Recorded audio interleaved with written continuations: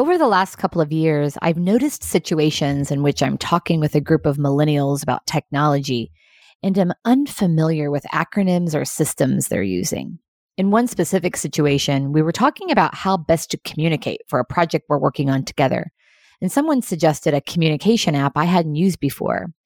My initial reaction was a bit intimidated, but listening to the value that they get from the app and how they're using it encouraged me to give it a try. And now, fast forward several months, it's not only a primary communication tool for that team, but I've also adopted it with my own team. I find myself using this tool much more than email in communicating with this group.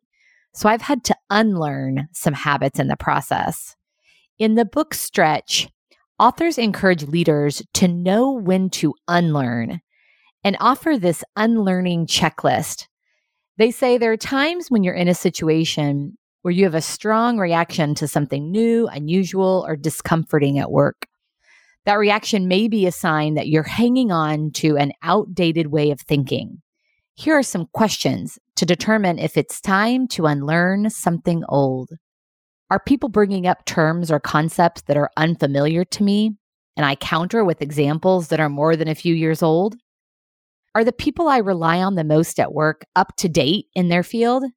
Do my closest associates challenge me to think in new ways and abandon old practices? Do new people who come to work here seem to have ideas that are far different from my own? Could that be a sign I need to refresh my thinking? Do I tend to use the same arguments or stories year after year without retesting whether they're still valid? How am I working in different ways that I see people younger than me working? Is that difference because they're still new, or is it because I'm not adopting new practices that might be more efficient? Is there a possibility that the way I'm thinking about this is outdated or wrong, and that I need to change my way of thinking? I appreciate these questions, this unlearning checklist. It's a helpful way to know what I may need to unlearn. When I first read these questions, the one that most resonated was telling the same stories or using the same arguments. I do that often, and it's important to retest these ways of thinking to ensure they're still relevant and valid today. So what about you? In what areas might you need to unlearn? New learning can replace old learning, but triggers are necessary to jar us into awareness of the need to learn or unlearn.